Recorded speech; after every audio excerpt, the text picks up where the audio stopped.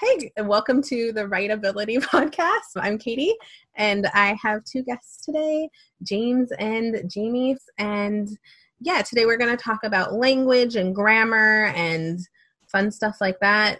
You guys want to introduce yourselves? My name is James Espinosa, and I am English faculty, teach English here. Been teaching for about 12 years, I think now, here at COS. So I am a veterano now, I think. And I'm Jamie Moore, also English faculty. I'm a little younger than James. My hair is not gray yet, but I got a couple in here. I've been teaching for 7 years, going on my 8th year, and excited to have this conversation. Yay! So the first thing I've been asking people, kind of starting with a little bit of a personal question before we move into other stuff. And so my first question, since we're talking about language and grammar, is do you guys have any standout experiences or from school that like shaped who you are and your feelings about language and about grammar? No, I'm kidding. No, absolutely not. Let's move on to question number 2. This is already going now. I think for me, it's not so much at school that shaped my view of language and grammar, or just sometimes the difficulties I have with language and grammar. Well, actually, maybe there is. Maybe I have like 2, I guess, experiences. One of them is kind of like an ongoing experience because, I'm first generation college student. First language is Spanish. That was my home language. For my parents, there's always this idea of wanting to speak better English or stronger English. And for my mom particularly, I remember even as we were kids, she would always, try to take the language courses and English courses, sometimes even buying these videotapes that they would sell on Spanish language television that promised you that you would, learn how to speak English within a year and so on. And so there's always this sort of idea that learning English that was going to open up all these like economic doors. The other one was, I think it was probably until like about 8th grade or so that I kind of had a very stronger, more pronounced, I call it like a Chicano accent. And I remember later on, even like with high school buddies, people would be like, man, what happened to your accent? Which always kind of weirds me out because in my head, I still kind of hear it. But this idea that somehow the accent kind of denotes lesser command of English as opposed to not having an accent, to me was always kind of a weird sort of idea because, again, kind of where I grew up, I mean, everybody had accents. It just kind of really made me consistently think about, what do we deem as strong English? What do we not deem as strong English? Those are great stories. Thank you, James. Yeah. So good. Jamie, can you beat that? Just kidding. I could beat it, but I totally agree. Language has always been racialized in my world. I grew up in Northern California. My town was mixed racially, but I was surrounded by folks in a Black community. So I grew up speaking AAVE, or African American Vernacular English. Coming from mixed parentage, even my white mother, who was kind of assimilated into that culture and that community, she would also kind of pick up some of that dialect. And these are folks who had families that grew up in the South and migrated to California, right? So there's almost this like Southernness to the language. There's ways that words are cut off or words are switched. In AAVE, you have a completely different grammatical structure to the point where if you don't know what those grammatical patterns are, you can't understand the meaning of a sentence. But of course, we've never thought about AAVE as its own language. We've thought about it as an accent or a dialect. So for me, language was racialized and language was connected for me to power and access. I shifted through different racial worlds constantly. And in school, I saw those clear racial lines. And I learned very quickly who I was supposed to speak my proper English with and who I could speak honestly with, right? Who would criticize me and be like, you can't speak that way. And the other folks who would be like, okay, I understand where you're coming from. And one way you might want to switch your language from this to this is this way, right? So I actually had folks in my life, both in a formal educational space and also in a community space, that were directing me on how to code switch, to change parts of my language, depending on who I was speaking with or what environment I was in, kind of for my own linguistic survival. And that happened kind of all the way through college. I went to do my master's degree in a program that focused on creative writing. And I had very different kinds of mentors My very first mentor, who almost discouraged me from even pursuing my graduate degree, said, if you're going to be successful, you have to let go of this language. You have to let go of your people to be a true academic. Even though I'd made it that far in my education, that still affected me. That still made me question, do I even get any of this writing stuff? Luckily, after that, I had a mentor that said, no, you are actually in your own way kind of multilingual. We just never talk about it that way. So that's definitely shaped the way I think about grammar and how we use language in the classroom. I think we should take that as we move into talking about what we do in the classroom, because I think the experiences that we grew up and stuff shape how we teach. And I think that's a good thing for students to remember too, is we are not just clean slate videos teaching you things, right? We're people, and the experiences we had make us who we are as teachers. So with that in mind, how do you guys talk about language in the classroom? O sea, yo les empiezo a decir en español. O sea, les empiezo, just the code switching here. I think that's one of the things that I try to do in class, try to embrace some of my code switching, particularly because I figure some students also are coming from bilingual households. So one of the things that I try to kind of establish is sort of a safe space for different languages, in the sense of really code switching in the class as well. Sometimes when I'll be teaching, I'll say certain concepts in Spanish and code switch there in class. So that's one of the ways that I try to embrace some of the code switching and try to challenge this idea of what does it mean to be an English speaker, right? And that there's room in that speaking of English and in the writing of English to experiment with language, because language is dynamic. I mean, words have come and gone throughout the years and the influences of different language. And that's what language does. It evolves to capture the culture of the people, right? And as our U.S. society continues to evolve, there has to be room for language to do that. One of the other things I think that I try to think about is, how do you make sense of that, though, in the written language, in terms of when you're going to be submitting a paper? That is where I have difficulty sometimes as an instructor, to tell you the truth, is to what degree should I teach students that you're always trying to kind of perform to an audience?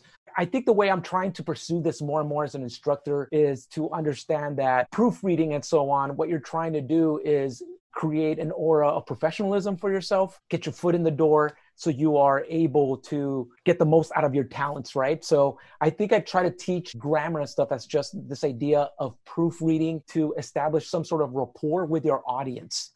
And that you are still, always aware that you're consistently performing and that you're consistently code switching, and that we do this in various aspects of our lives. Sometimes when we're talking with little kids, right? We're talking with our brothers and sisters, when we're talking with our grandparents, when we're talking with one friend compared to another friend. And that is kind of the way we navigate all cultural borders.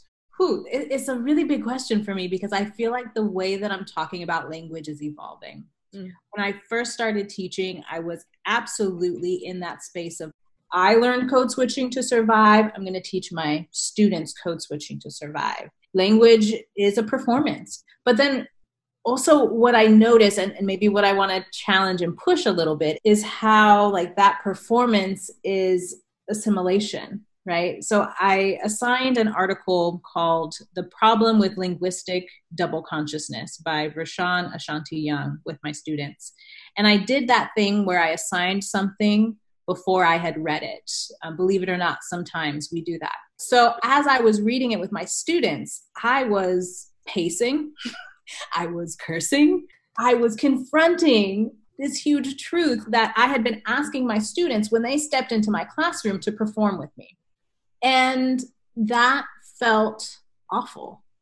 How do we navigate that space of there's this sense of professionalism that's associated with language. There's this sense of performance and switching into a standard American English. And we associate that standard American English with success.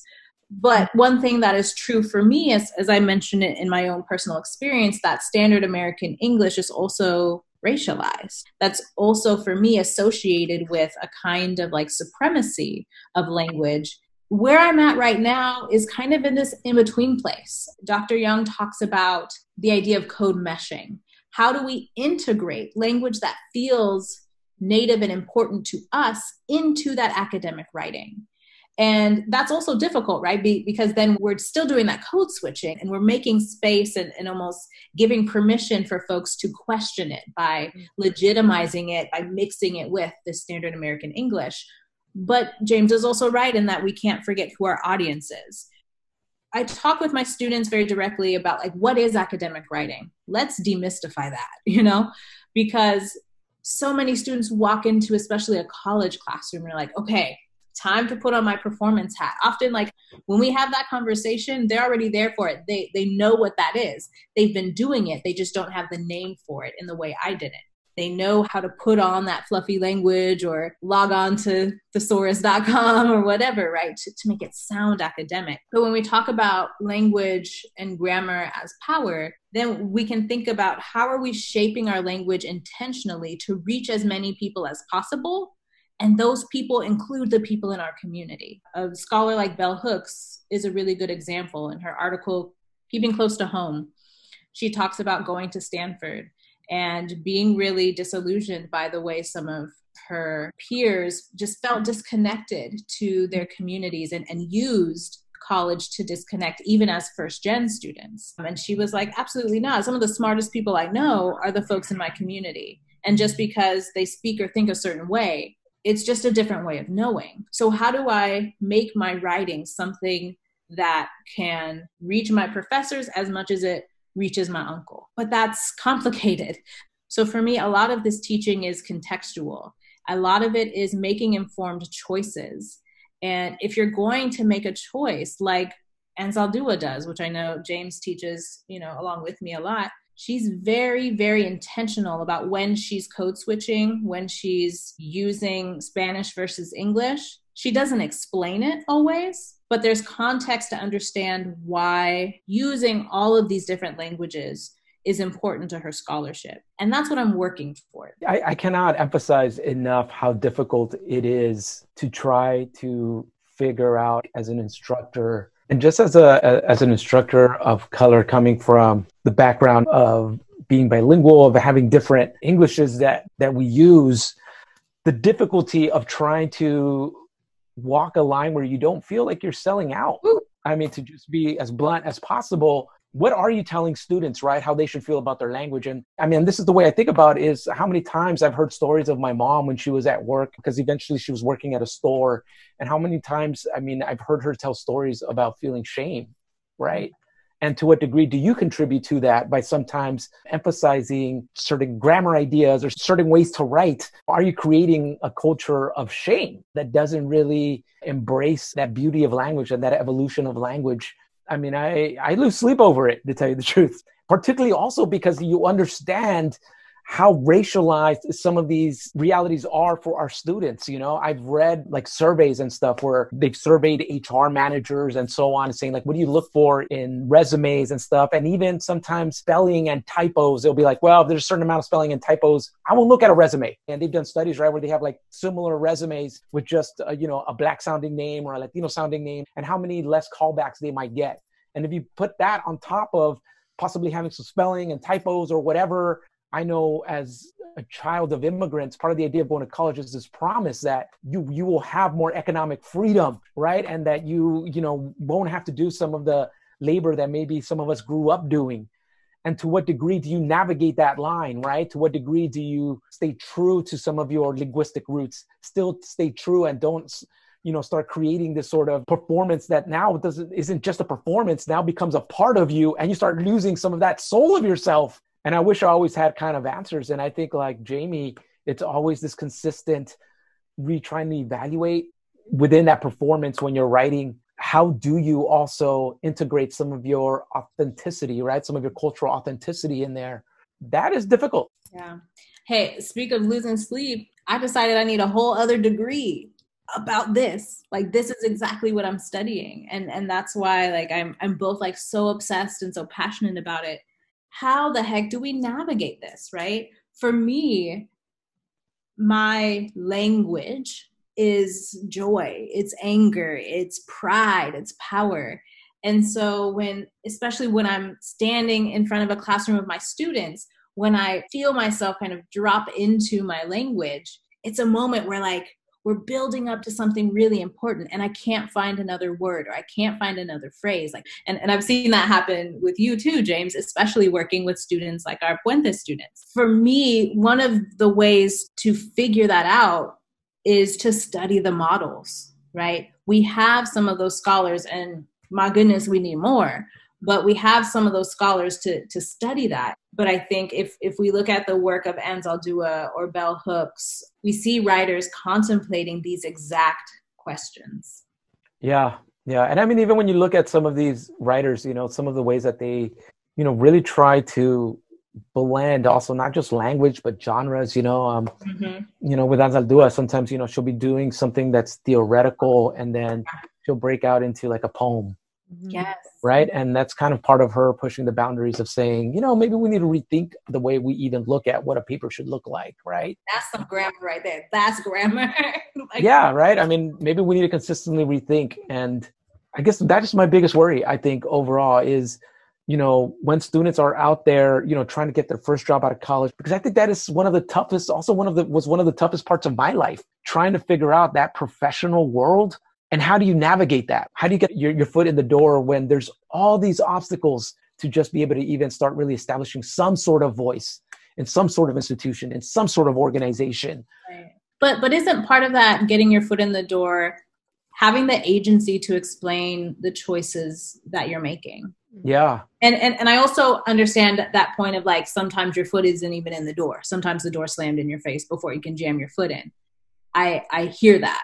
I also maybe, especially in terms of grammar instruction and working from this place of like radical optimism, right? Of like, there will be that opportunity to explain. I mean, when I first started teaching, some folks were giving me the side eye, like, what the hell are you doing in there? I had someone very directly tell me, how do you teach English when you speak like that? And at first I was shaken, right? And then I was like, well, what I'm going to do is tell you exactly why I'm the kind of person who needs to teach English. And I was already prepared for being challenged at every step of the way. And I think that's how I approach it with my students too. There's almost kind of this, I don't want to say militancy about the way I have this conversation, but I say like, if you're making a choice that is different, be ready for folks to challenge you on that difference. And then when you're able to explain your way through that, to explain why it's connecting you to this larger academic conversation, if you know who those scholars are, whose shoulders you're standing on, then like you get to wield some of that power on your own terms. Does this always work? I don't know. But a lot of that, like Katie mentioned at the beginning, is very solidly based in my experience. I know that my students will encounter folks that completely fundamentally disagree, but I want them to feel like they can argue for their choices in a way that's grounded in what I think rhetoric truly is. You know what? I've heard people say, está loca la Jamie, dude, está loca. I mean, no, I'm kidding. I'm totally kidding. Yeah.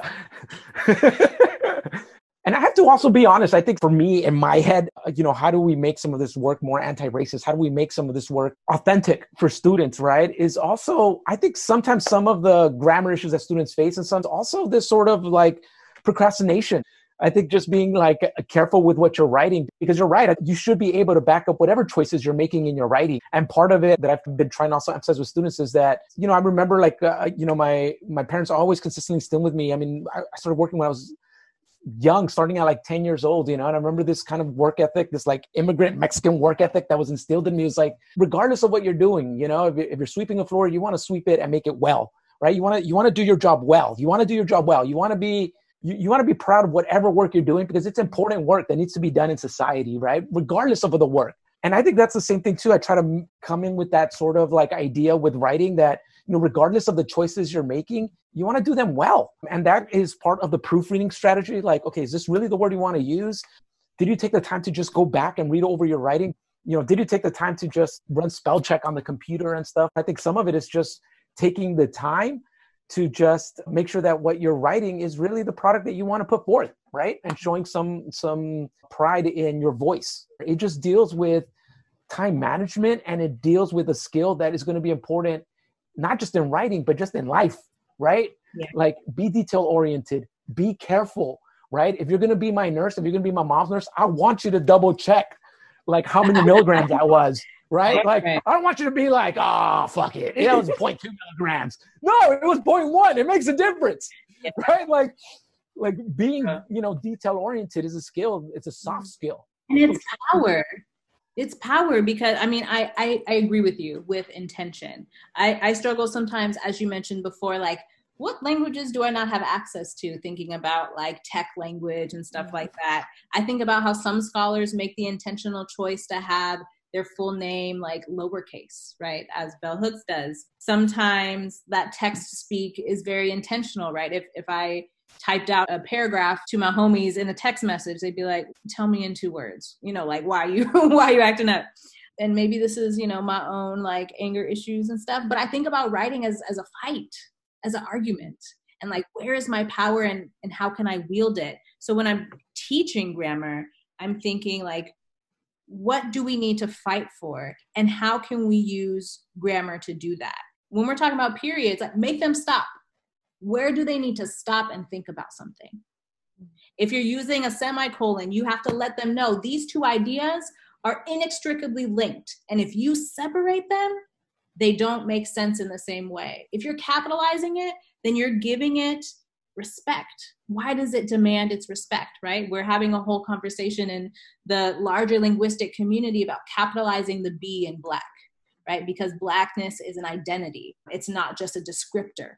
Where are we wielding certain powers? Where are we like fighting in the actual grammar of a piece? And one thing I've had students do before is like code it. Like, as you're reading, when are you actually pausing? Because sometimes we don't, right? We're used to this media culture. Even if you check out like those YouTube videos with those jump cuts, right? There's no punctuation in a jump cut, right? It's just like this continuous comma, comma, comma. What happens if you watch a 15-minute video like that? You walk away and you don't know what you left with. But if you have someone who's pausing in certain spaces, they're intentionally pausing to make you think about something. When there's a paragraph shift, we're doing that same thing. So as a reader, take a piece and code it. When are you stopping? What are you experiencing in the white space? What are you experiencing when you have a piece like Jamaica Kincaid's Girl that is one long sentence? When do you want your reader to be overwhelmed? When do you want them to breathe? This is where grammar is important for you, because that's where you wield your power. Yeah, that's a really good point. I mean, that idea of intentionality and meaning and power, and realizing what are some of the tools that you have to empower yourself. And I have to admit, I mean, like you're saying, I think that is one of the ways that I've been trying to marry some of those inherent issues with code switching, performance, and, you know, quote unquote, selling out. Other strategies I've had students do, actually, and this maybe if you're listening to this out there, hey students, What up?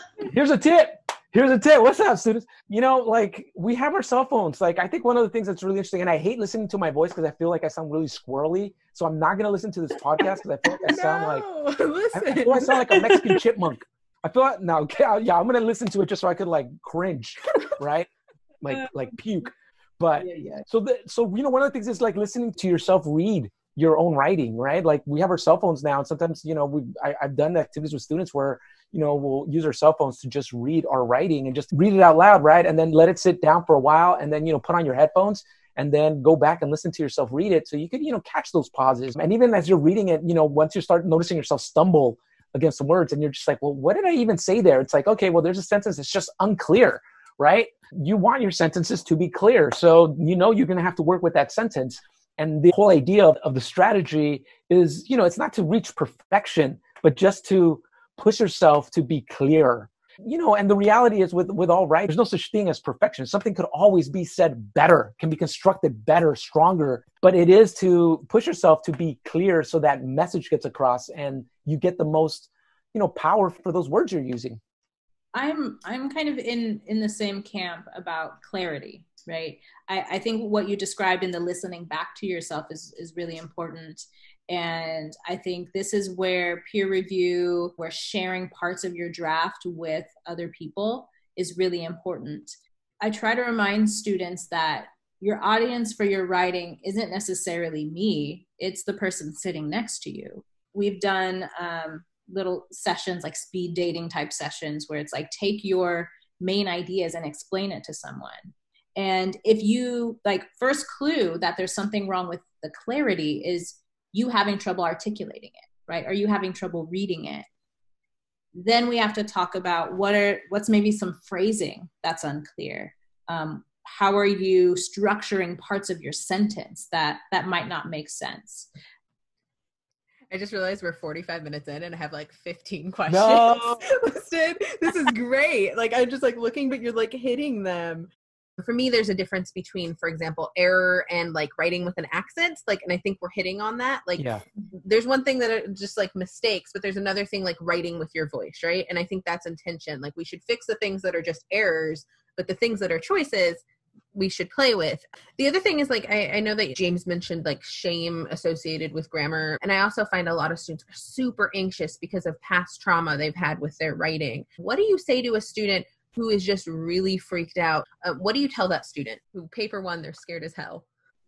For me, I consistently try to, tell my own story, right? In terms of the community I come from, and that I am very aware of all the different struggles people have as they're working through their language acquisition, because we all have so many very different experiences, Some of us sometimes go to schools where unfortunately they haven't gotten strong enough instruction, right? Language acquisition is patience. I'm still working through some stuff, and sometimes new issues pop up. I feel like I never really had too much issues with like your, and these like oftenly confused words.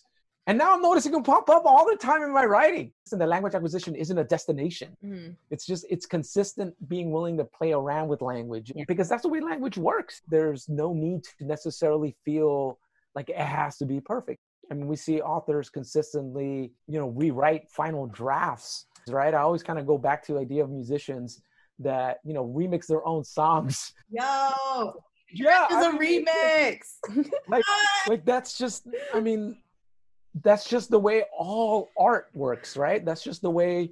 And there's reasons why, songs were so great that they get remixed, 12 years later, because it's like, dude, what are you doing with a classic? That's why, right? I'm going to make it even better. Yeah, I'm so with you on that. I would say to students, I am also still in that learning phase. If anyone tells you they are an expert, they're lying. And they're lying because we're supposed to pretend that we're experts. That's what they tell us when we become teachers, is that we are supposed to pretend like we know everything. We don't. And sometimes we don't understand why you're making a certain linguistic choice until you voice it. Your voice is important. You're here, so your voice is important. If you're showing up, your voice is important. We can work with something once we have ideas down on paper. If we don't have them down on paper, there's no learning that can happen. Writing is a trust process. Writing is like kind of bringing your heart to somebody else, and it's super vulnerable. Submit to the remix process, man. Yeah. Amazing. You guys want one more before we do the wrapping up stuff? Let's do it. Okay, so I'm going to take a student's perspective. Let's say they're in your class, they're really comfortable with their language, they're expressing your own voice. They go to that next instructor, and the next instructor insists on some sort of standard American English, papers getting red penned again. How do I approach that as a student? I'm confident in my own voice now, and I'm running up against people who don't want to hear it. Do you want the practical answer or the activist answer? Both?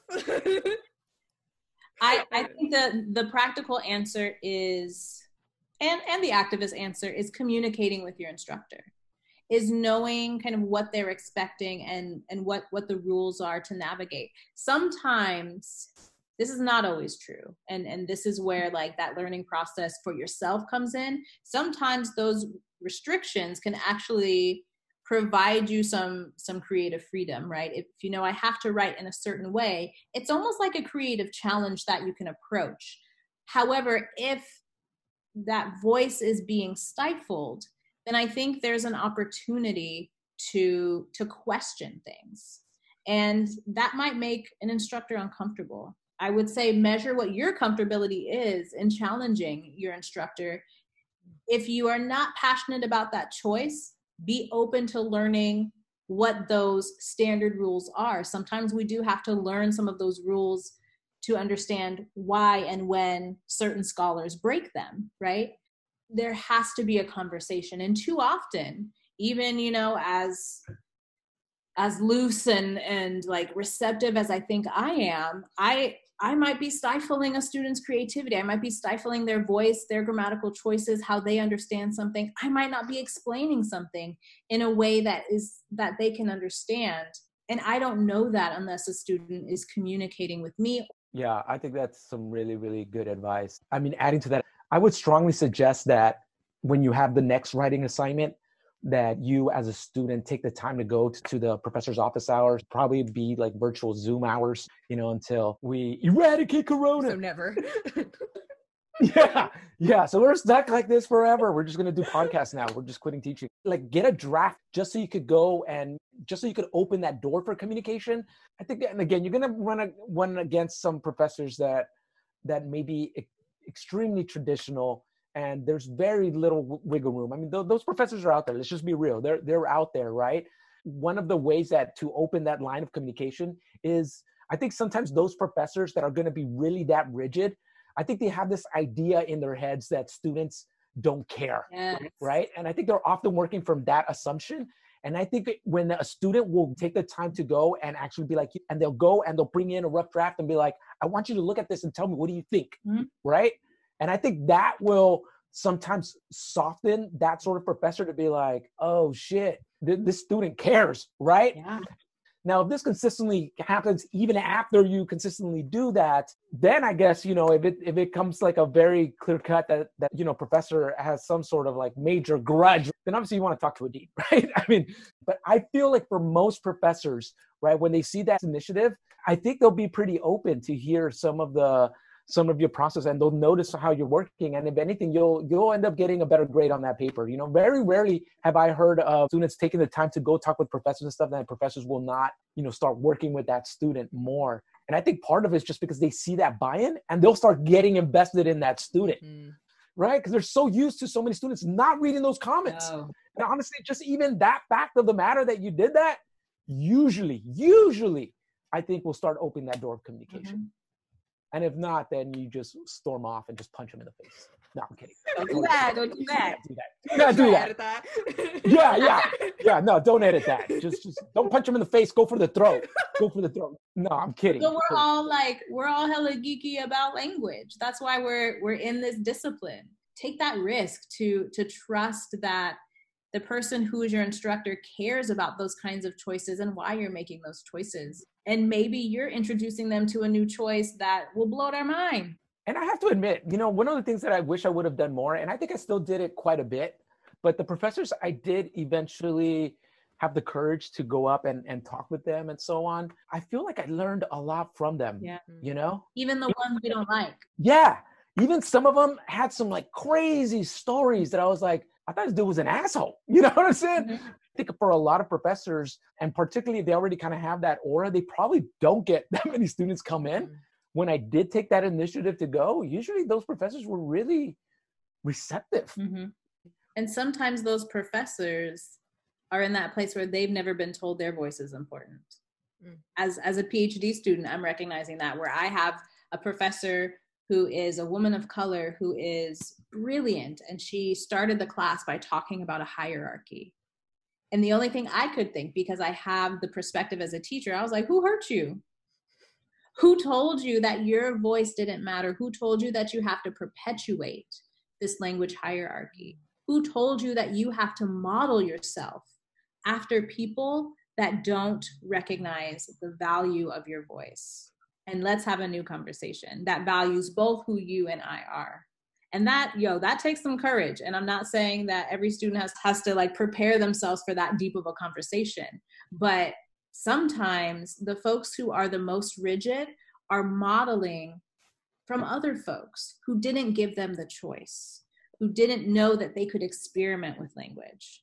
There is a language center that can help you in terms of go to the writing center and get some feedback, and they'll help you find certain patterns. Yes. Right, and work with you in terms of finding certain patterns in your sentence writing. They have student tutors there, and they specifically deal with mostly proofreading and grammar issues. And the whole idea is for them to help you understand maybe some of those comments and look for some of those patterns. And as you build up the courage to kind of talk to professors, that is one way that you could start building up the courage to do something about it. Mm-hmm. In a safer space, possibly. You do have the language center in Kern, here in the Kern building. And online this coming semester. and coming to you online. Ooh. Online. So I've been asking one like final question because podcasts do that sometimes. But so guys, both of you, what are you learning right now? I'm learning about the founding of the community college, actually, and what principles help guide the kinds of instruction that community college is focused on. And I think this is important to me as a student and as a scholar because I very intentionally teach at a community college. I was a community college student, and the classrooms that I had in my community college were much more fulfilling for me than when I transferred. And they were important because this was a space of experimentation. This was a space of reinvention. So learning kind of what those principles are and how the idea that there is a space where anyone can come and develop and discover their academic identity is integral for me to this finding your own voice and learning how to use certain tools, especially in writing, for expressing yourself in the most powerful ways. I really appreciate this conversation. You know, we were talking about consistently questioning this idea of code switching and performance and authenticity. And I love being able to have these conversations because they help ground me, right? Because I think these are very tricky waters to navigate, these borderlands of language. And I love having these conversations because I don't always know how to navigate them. And so pushing myself to continuously question it, right? And I hope that I continue to question it. And when I feel like I have the answer, that I think about this side of it and this side of it and this side of it. And going back to the other point that Jamie said, right? If you think you're the expert, guess what? You might not be the expert, right? Like then, you know, and I think that's part of learning and being a lifelong learner is just realizing that you have to consistently be critical of your beliefs and the way you're doing something and be willing to experiment and be willing to fail. And because that's how you learn, right? And how you consistently be like, I'm trying to do it better this way. And I'm trying to do it better this way. And I think this is working. And why I didn't think about that. And I think that goes with writing. I think that goes with teaching. I think that goes with life. Thank you for having me be a part of this conversation and to really think this as we begin this new semester and really kind of think of how I'm going to navigate this even again, right? Yeah. This new semester. This is community building, Katie. I know. Already I'm learning from other people, just like having these conversations and making a space for them. So yeah, thank you guys both. I'm going to have you back because you're both obviously amazing and also made me not have to talk like at all, which was kind of fun. Thank you. And yeah, I really appreciate your time though. And if you guys want to talk to any of us, we're all in the COS directory. I'm Katie Barbarian. This is Jamie Moore, James Espinoza. And also, if you have any questions that you want explored on here, if you want us to talk about a certain thing, you can email me. So yeah, thanks everybody and have a great day. Oh.